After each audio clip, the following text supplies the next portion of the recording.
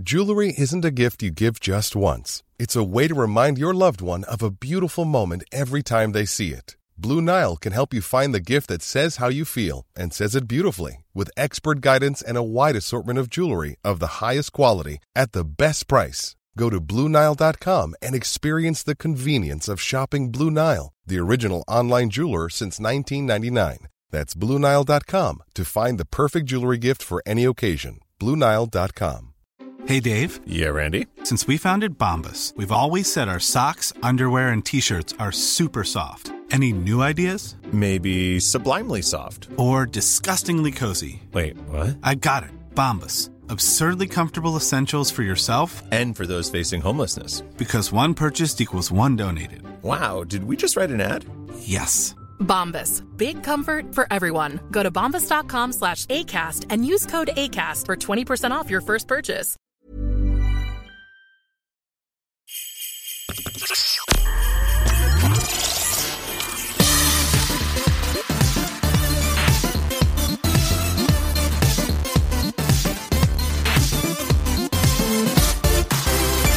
Ho, ho, hello, I'm Matt Parker. I'm Steve Mould. I'm Helen Arney, and you are listening to a podcast of unnecessary detail, the show where facts come first, but detail is never far behind. And not far behind that detail is the festive cheer of this time of year, which we are not immune to, which is why this episode is going to be our Christmas special. That's why I'll be talking about mistletoe. That's why I have a song about a laboratory Christmas party. And I have the latest installment in my multi-year nerdy Christmas tree saga. Easy for you to say. You know it. So let's grab that pint of eggnog, or egg log as Matt would have it, and let's get detailed. Steve, what festive detail do you have for us today? Well, on a previous episode of the podcast, I talked about interesting seed dispersal mechanisms. And I have a festive one. I've got a couple more, actually, so I'll finish on the festive one. But here's a couple more that I found as well. The first one... How many of these do you have? I've got so many. This could be the whole podcast. You're going to become the seed dispersal guy. Oh, God, I don't want to be that.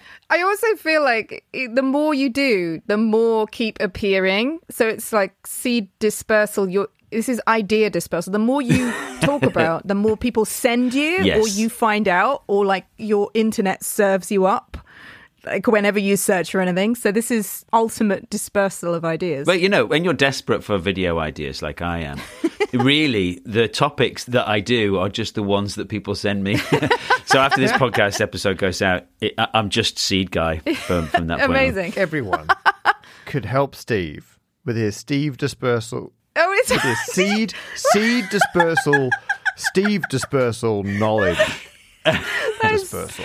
It doesn't work, Matt. It doesn't work. I think you need Pretty sure I made it work. The one that everyone is familiar with is fruit. That's the obvious one. It's a little packet of sugar that encourages usually a mammal to eat it.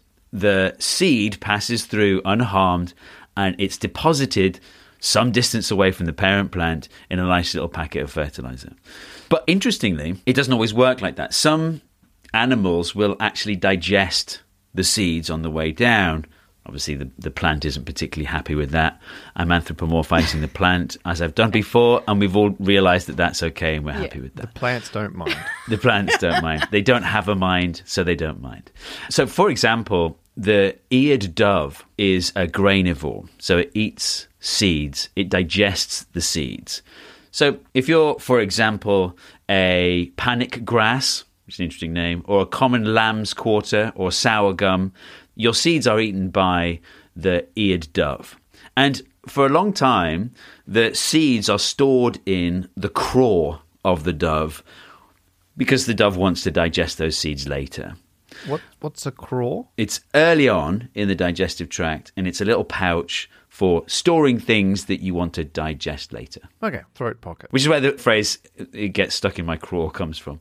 So the eared dove isn't doing any dispersal, but the cougar, that is a predator of the dove, does do the seed dispersal. So the cougar eats the doves. Craw and all. Craw and all. Before the seeds have left the craw. But what eats the cougar? Nothing eats the cougar. It crawls all the way down. The seeds have not yet been digested by the dove. When it's eaten by the cougar, the seeds can survive the digestive tract of the cougar. The cougar poos out the seeds some large distance away from the parent plant, and there you have it. The seeds have been dispersed. Seed dispersal inception. Very Christmassy. Very Christmassy. Yeah, it's like a turducken. Poppies. Poppy's the plant, those beautiful red petals. After the flowers have gone away, you get this pod of poppy seeds. You may have seen it. At the top of this kind of ball, there's a kind of crown-shaped thing. So the seeds are developing inside there. Those tiny black poppy seeds. Eventually, when the time's right, these little holes appear just underneath the crown. And if you give it a shake, you can hear it. It's like a rattle. The idea is you've got this seed pod, and it's at the top of a really long stalk. So when the wind blows, the whole thing tips over, and the seeds fall out of those holes at the top, just underneath the crown. And because the stalk is so long, those seeds are dispersed far away from the parent plant because of the distance. One stalk's worth. Up to a stalk's radius They're away. dispersed up to a stalk's radius away. Yeah, it's baby steps compared to like the hunting ground of a cougar. But step by step, you're going to get further and further away, and you're going to spread the seeds further and further away from the host plant. The third one, this is the festive one. It's mistletoe. Mistletoe is amazing. There's something about mistletoe. It's not a plant in its own right or something. It only feeds off other plants. Yeah. It doesn't exist without each other. It's a bit like us, but but a plant. Well, I mean, it's a bit like us in terms of some of them are parasites. No. Okay, that's not the word I would have selected, but I was thinking symbiotic. It's definitely not symbiotic. No, actually, hold on. No, this is interesting. The word symbiosis is often used incorrectly. Symbiosis is any interaction between two species. That's probably too broad, but roughly speaking. Mutualism is when it benefits both species. And parasitism is when it benefits the parasite to the detriment of the host. But symbiosis is both categories, good and bad. So I'm correct on a technicality. Yeah, yes. Which is fine by me. If we keep this real vague, we're all going to agree. So mistletoe is a parasite. It parasitizes trees. And actually, the apple tree in our garden is now dead because of the mistletoe infestation that it has. Wow, I definitely take back everything I said. It's okay. Death by Christmassy. Death by Christmas. I know, it's very sad. We do have another apple tree that has fewer mistletoe. Apparently, we should be harvesting the mistletoe because you can get a lot of money for it, but who's got time for that? Anyway, how does the mistletoe get onto the branches of the tree? And this is the clever bit. Those little white fruit, they're eaten by birds. So the birds, they eat the fruit. And you might have noticed, I don't know if you ever squished one of the little white fruit from a mistletoe. It's very sticky inside, and that's deliberate. When the bird does a poop later on with the seed inside, it gets stuck to the bird's bum. So the bird needs to wipe its bum. Oh my goodness. And it wipes its bum. I was expecting it to go. And that's the true meaning of Christmas. And so the bird wipes its bum on the tree. The seed sticks to the tree and it germinates and it gets into the cracks in the bark, and that's how it gets into the tree. Because it got wedgied in. It got wedgied in. And I don't know, I guess that's why we, kiss under the mistletoe. Wait, what? In conclusion. It's very romantic. So next time someone tries to kiss you under the mistletoe, just bear in mind, previously a bird wiped its bum on a tree for that to be able to happen. Happy Christmas. Have you got anything more festive than a bird wiping its bum, Matt? I think so. I'm talking about logs. Okay. The good news is I'm back on my Christmas tradition of making an overly mathsy Christmas tree. Famously, a couple of years ago, I programmed my own Christmas tree lights, which I was very excited about. I got very upset that when you buy like LED Christmas lights, all the lighting effects follow the wire. I don't want the effects to go down the wire. I want them to follow the geometry of the tree, the geometry. That's where I want the lighting effects to be. And so I spent a very long time writing some terrible Python code. And this is a non-trivial task. I wired 500 LEDs in a continuous chain, but they need to have a constant like data signal through all of them, but they have a lot of power draw. And so I had to keep buying and blowing up power supplies off the internet. At one point, I was running around my house finding any power supply I could press gang into the Christmas tree. Very sadly, burnt out the power supply for my kitchen scales. I was like, oh, this is the right voltage. And then I was like, what's that smell? Aww. I love, Matt, how you're putting the Y into wired Christmas lights here. Hey. Yeah. Oh, hey. The end result was worth it. Well, you know, I got shamed into it. Oh? So your friend of mine, Eugenie von Tunzelmann, VFX master, who she did a lot of the visual effects behind Interstellar, the film. Like, incredible VFX person. She's come on our live evenings of Unnecessary Detail.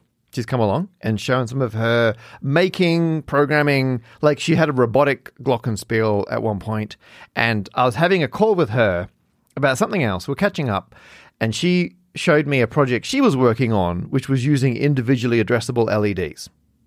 And this was kind of early lockdown during 2020.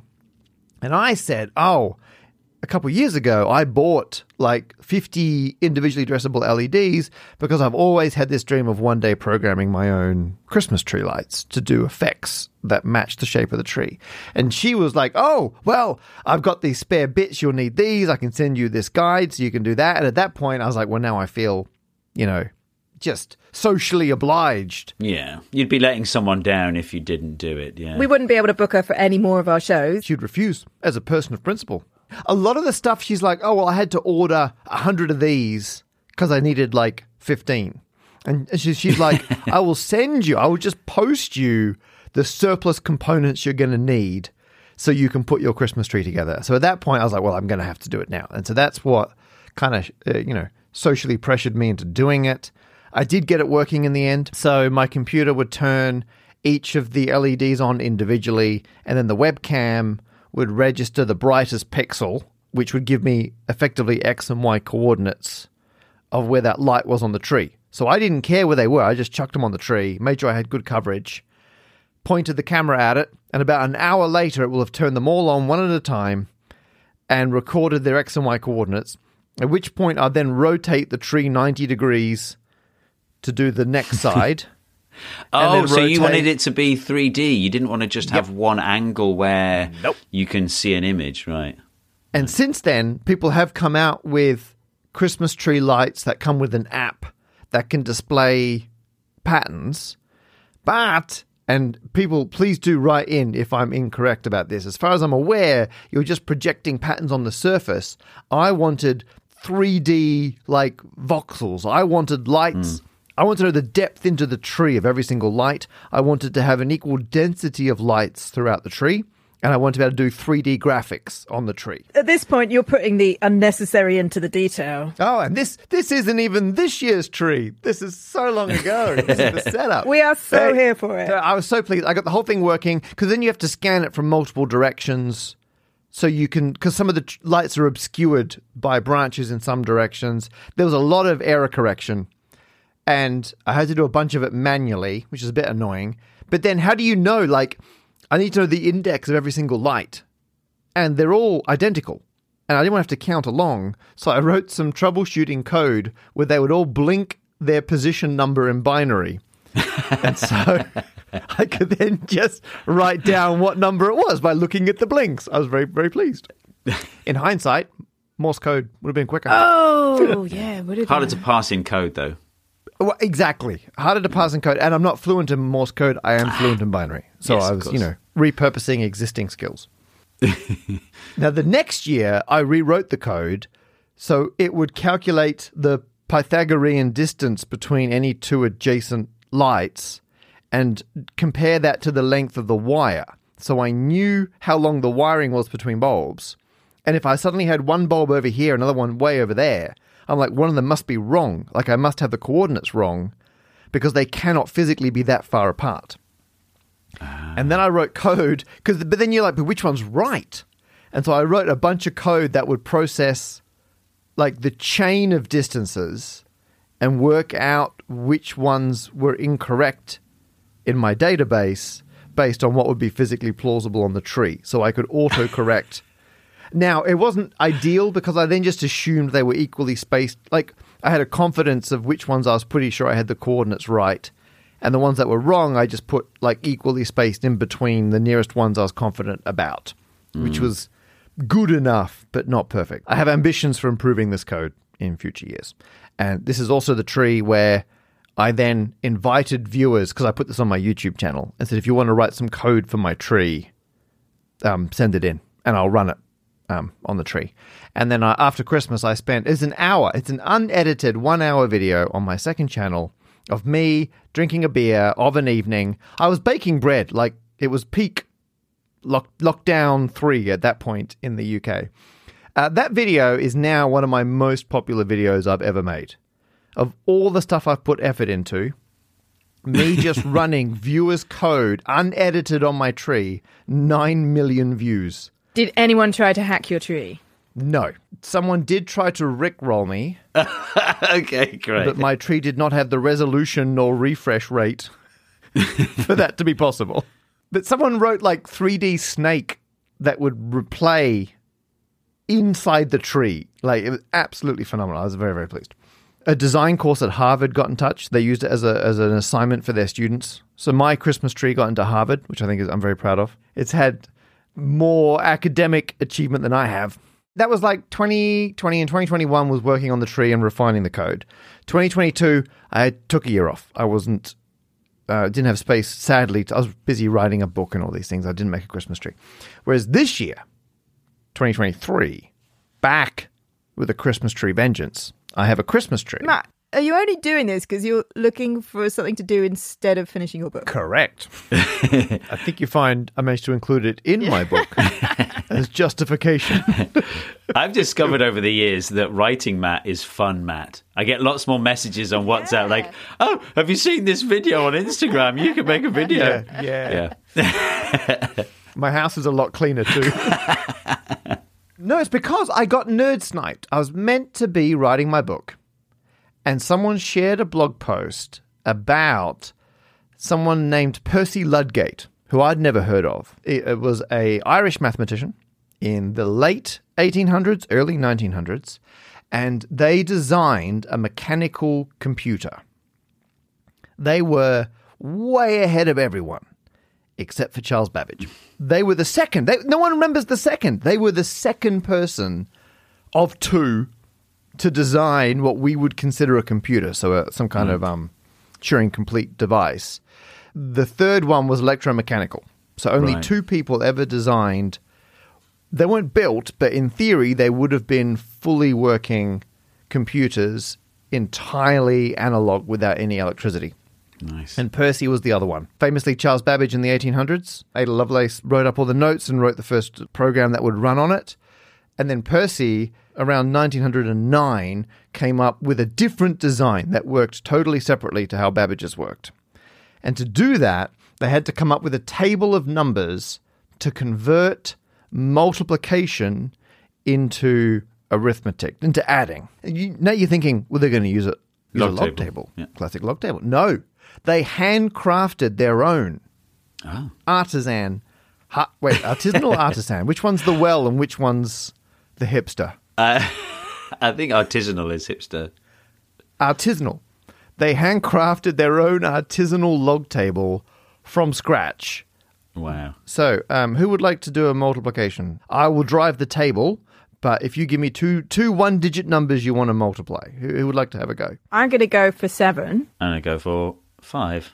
Okay, so if I look up 7 in Ludgate's table, 7 has an index of 33. So you got to remember that, 33. Yeah. and Steve, 5 has an index of 23. So if you add those together, you get 56. Wasn't that lovely? Now, you look up 56 in another table, and in entry number 56 is the value 35, which is the result of 7 times 5. Yeah. Witchcraft. So instead of using a log table to look up your two numbers to get their logs that then you add and then you use a reverse log table to get back out again, Percy just made his own tables from hand that achieved the same thing. Wow. But their goal was to keep the numbers as small as possible. So the biggest number in their table is 50. So if you look up 0 is index 50. And so if you want to do 0 times 0, not the most complicated calculation, you'd look up position 100, 50 plus 50, and sure enough, it is a 0. So it's what's very the clever. flaw here? Percy only did to 50, and there's only capacity in his system for that many numbers and not many more, whereas logarithm tables can go on and on and on. Yeah. Well, log tables could do, but not efficiently, was Percy only cared about the digits 0 through 9. Whole numbers didn't, like log tables were great for multiplying either bigger numbers or numbers with a decimal point in them, which is pretty much the same thing in a log table. Percy, however, what they wanted to do was take bigger multiplication and split it into its individual components. And if you're multiplying two big numbers together, at each step along the journey, all you're doing is multiplying a one-digit number by another one-digit number. And you do have the mild issue of the carry, like you need to bump something over to the next calculation, which is one of the big sticking points in coming up with these analog computers was the carry issue. And the way Percy wanted to implement this was, it's a glorified version of having like rods, because if you're pushing something, like with two rods, that you're adding their lengths, and that was Percy's system for doing multiplication, was pushing by two different lengths. They actually had like a weird kind of stepped bit of metal, and by multiplying two numbers, you'd select points on it, and the distance it would push would match those numbers, and then you'd hit the readout. And so I was like, that's amazing. And then I realized two things. I realized, first of all, Percy had to do it by hand. I live in a post-computer world, so I can write some terrible Python code to find my own set of numbers. So I found my own equivalent tables, which are arguably better than Percy's. You seem so reluctant to say that. Well, it's because mine use smaller numbers. So I achieved smaller numbers. Well done. Congratulations. My table is all done. It goes from 0 to 84, so that's 85 entries, whereas Percy's goes to 100. 0 to 100 is actually 101 entries.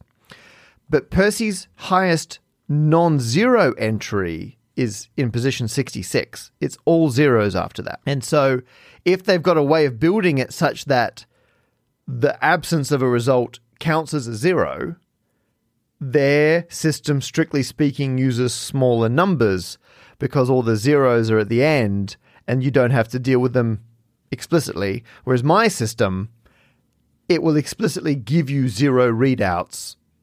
If you need it to be able to do that, mine would technically be a more efficient way of doing it. Whereas if Percy's can handle them by default, his is a more efficient way of doing that. It depends. It depends what you're building. Matt, you've used 120 years of computer technology to make something slightly more efficient in one direction, but not another. Correct. What's this got to do with Christmas trees? Well, then I realized, hang on. Because I then built a computer using cogs that would implement my system. I had cogs with different numbers of teeth, and if you rotate them, they'd have the same number of teeth as their value in the table. That would move a big central cog.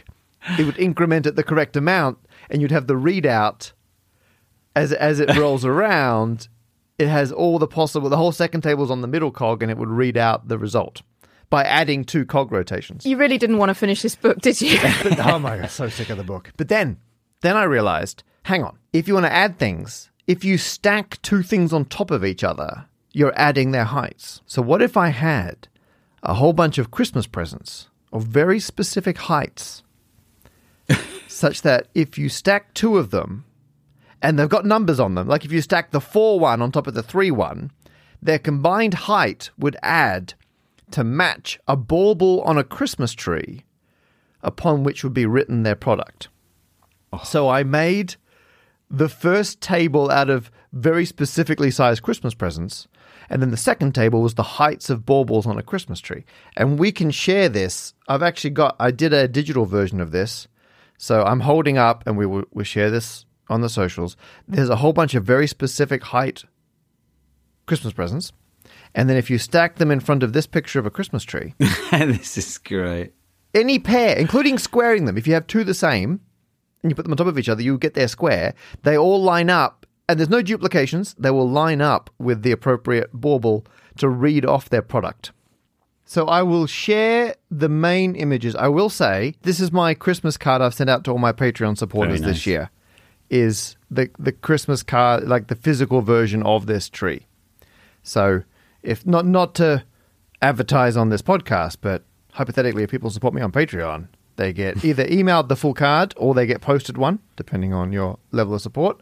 And I will link to the image if people want to have a look at the image for the show notes here. Don't tell my Patreon supporters, so anyone can check it out and have a play. But then what happened was one of my office mates, I was prototyping this in the office. I was cutting out the presents, having a play. And my office mate, Laura, looked at me and said, well, hang on. Why don't you make an actual tree that does this? And I said, well, I really should be getting back to my book.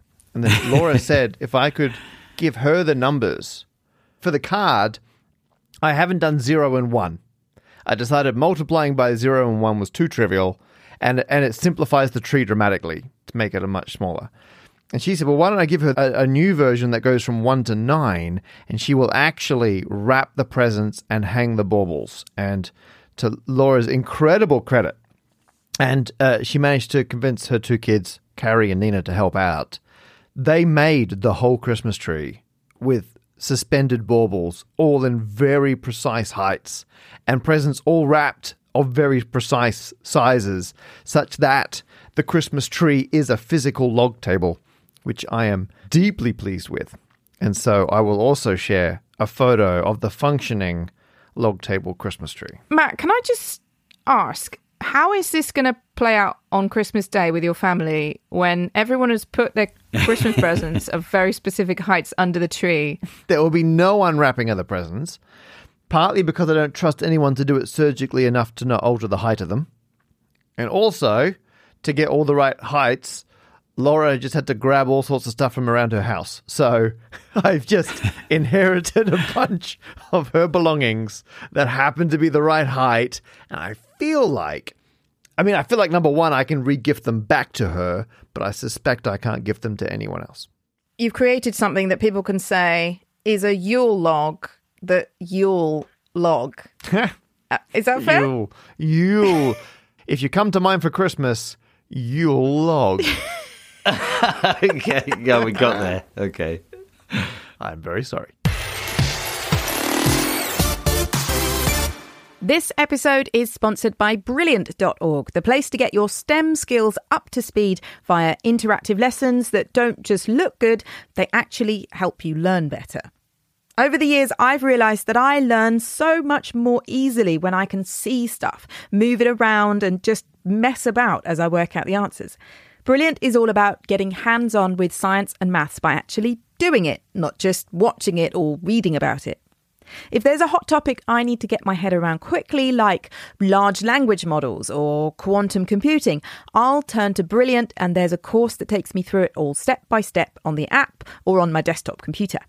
Brilliant makes it easy to keep learning and stay ahead of the curve with tons of real knowledge and problem-solving practice. 15 minutes a day is all you need to master a whole new area of science or maths, bit by bit. And it's a way better use of time than doom scrolling on social media. Get started now with a 30-day free trial, and if you love it and want to upgrade to annual premium membership, the first 200 unnecessary detail listeners will get 20% off. Follow the links in the show notes or visit our special URL at brilliant.org/APOUD. Mom deserves the best, and there's no better place to shop for Mother's Day than Whole Foods Market. They're your destination for unbeatable savings, from premium gifts to show-stopping flowers and irresistible desserts. Start by saving 33% with Prime on all body care and candles. Then get a 15-stem bunch of tulips for just $9.99 each with Prime. Round out Mom's menu with festive rosé, irresistible berry chantilly cake, and more special treats. Come celebrate Mother's Day at Whole Foods Market. Life is full of what-ifs. Some awesome, like what if AI could fold your laundry? And some, well, less awesome, like what if you have unexpected medical costs? United Healthcare can help get you covered with Health Protector Guard fixed indemnity insurance plans. They supplement your primary plan to help you manage out-of-pocket costs. No deductibles, no enrollment periods, and especially no more what-ifs. Visit uh1.com to find the Health Protector Guard plan for you. I'm Sandra, and I'm just the professional your small business was looking for. But you didn't hire me because you didn't use LinkedIn Jobs. LinkedIn has professionals you can't find anywhere else, including those who aren't actively looking for a new job, but might be open to the perfect role, like me. In a given month, over 70% of LinkedIn users don't visit other leading job sites. So if you're not looking on LinkedIn, you'll miss out on great candidates like Sandra. Start hiring professionals like a professional. Post your free job on linkedin.com/people today. Jewelry isn't a gift you give just once. It's a way to remind your loved one of a beautiful moment every time they see it. Blue Nile can help you find the gift that says how you feel and says it beautifully, with expert guidance and a wide assortment of jewelry of the highest quality at the best price. Go to BlueNile.com and experience the convenience of shopping Blue Nile, the original online jeweler since 1999. That's BlueNile.com to find the perfect jewelry gift for any occasion. BlueNile.com.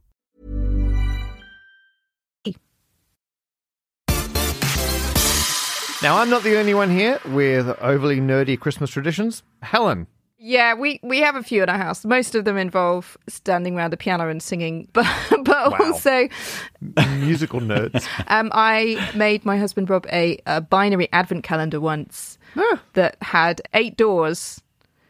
That's great. Oh, amazing. So but it was quite a lot of maintenance, though. You didn't preload the correct number of gifts per door. But then what would be the surprise? You'd open the right drawers and then take one. Yeah, and then they'd be like, but which one? And then you could then choose the wrong one. So I had to reload it every night, which it was the highest maintenance advent calendar. But the rewards were great. It was a lot of fun. The containers, they couldn't be like little tiny holes. They had to be quite substantial. So yeah, I made it out of a series of shoe boxes. Was there one gift per hole? So like on the 15th, you're like, oh my goodness, it's... No, I had to have multiples. Like maximum gifts. Yeah. I feel like there's a really difficult to learn version of the 12 Days of Christmas with this advent calendar, where the next day you have to remember which doors are open and you sing the things that are open from that day with those doors. Do you see what I mean? Do you know what? I'll work on that for 2024. Next year. That is a fantastic idea for next year's song. This year's Christmas song, however, I already wrote several years ago. You were ahead of the curve. It's a sort of anti-Christmas, Christmas love song. And if you're wondering why it belongs on a podcast of unnecessary detail, it's because it takes a single line from a popular Christmas song by Wham and extrapolates that into an entirely new song of its own. I'd like to reassure anyone who is doing the Whamageddon thing that it contains no direct musical quotes from the song. So you won't be caught out. Don't worry about it. It's going to be fine. Right, I will just leave you to enjoy this song.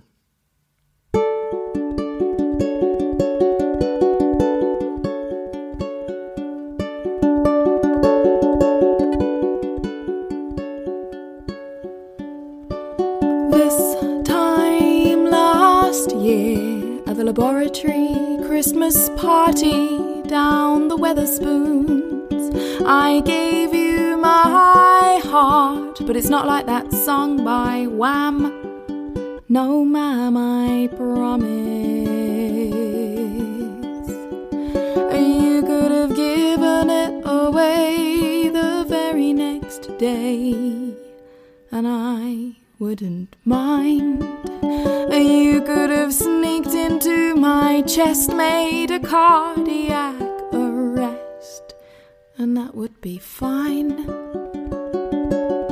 Well, it's been a year, and I'm still working here, even though I said I wouldn't be. And my crush on you is crushing me, and like the Coke machine in the canteen, I'm empty inside.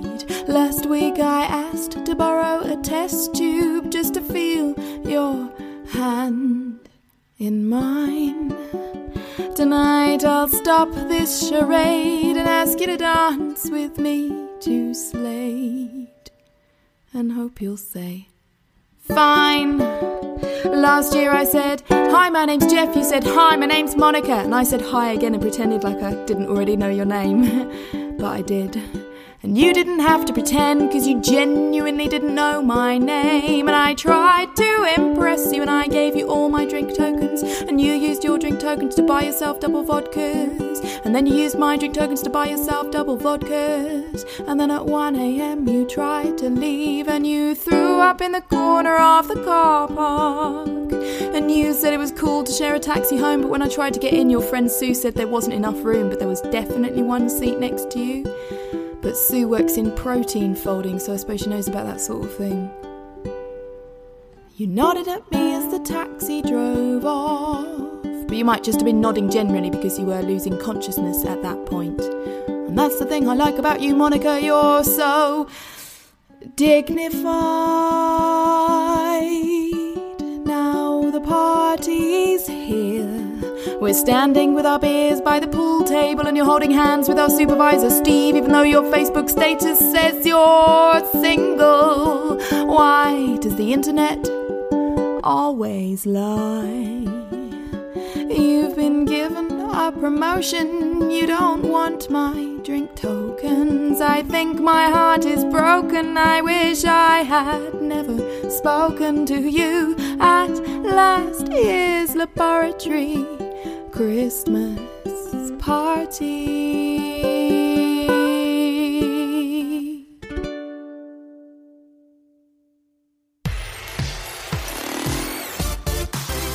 Well, that's it for this episode. If you're listening to this in December or another December in the future, happy Christmas. If it's any time of year other than December, we're very sorry. And whatever the season, don't forget the true meaning of Christmas, which is that this podcast is part of the Acast Creator Network. And we're very happy about that, don't forget. We are happy. We're very proud of that, actually. If you want even more details, check out the show notes. They're also available at festivalofthespokennerd.com/podcast. You'll find more links to things we mentioned in the show and more about where you can find Helen's songs, Matt's new book, and my new videos and stuff. If it's gifting season for you, there's plenty of last-minute Christmas gifts on our website. From downloads of our 3 filmed tour shows to downloads of our BBC Radio 4 series, Domestic Science. I mean, it's mostly downloads. They just really work really well as last-minute gifts, don't they? And don't forget, all the songs featured on this podcast are free at my Bandcamp page if you are both last-minute and cheap. Links to all that are in the show notes. And if you're in the UK, our next live shows are on sale at festivalofthespokennerd.com. Show tickets make great gifts as well, don't they? Yes, true. And if you want to give us a gift with more unnecessary detail of your own, you can get in touch at podcast@festivalofthespokennerd.com. That's our email, and we're on all the social media as Festival of the Spoken Nerd. So come along, say hi, and give us some detail. Woo. Thank you. Thank you. Happy Christmas. Bye. Our podcast of Unnecessary Detail is made by Festival of the Spoken Nerd. That's Helen Arney, Steve Mould, and me, Matt Parker. This episode was produced by Laura Grimshaw. Our theme music is by Howard Carter. And what we're most proud of in the world is being part of the Acast Creator Network. Thank you for listening.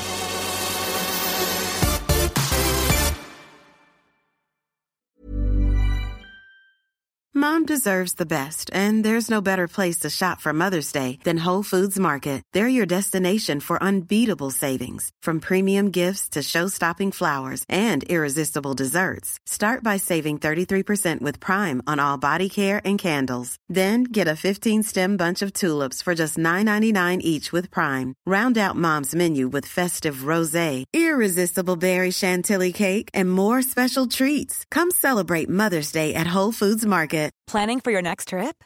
Elevate your travel style with Quince. Quince has all the jet-setting essentials you'll want for your next getaway, like European linen, premium luggage options, buttery soft Italian leather bags, and so much more. And is all priced at 50 to 80% less than similar brands.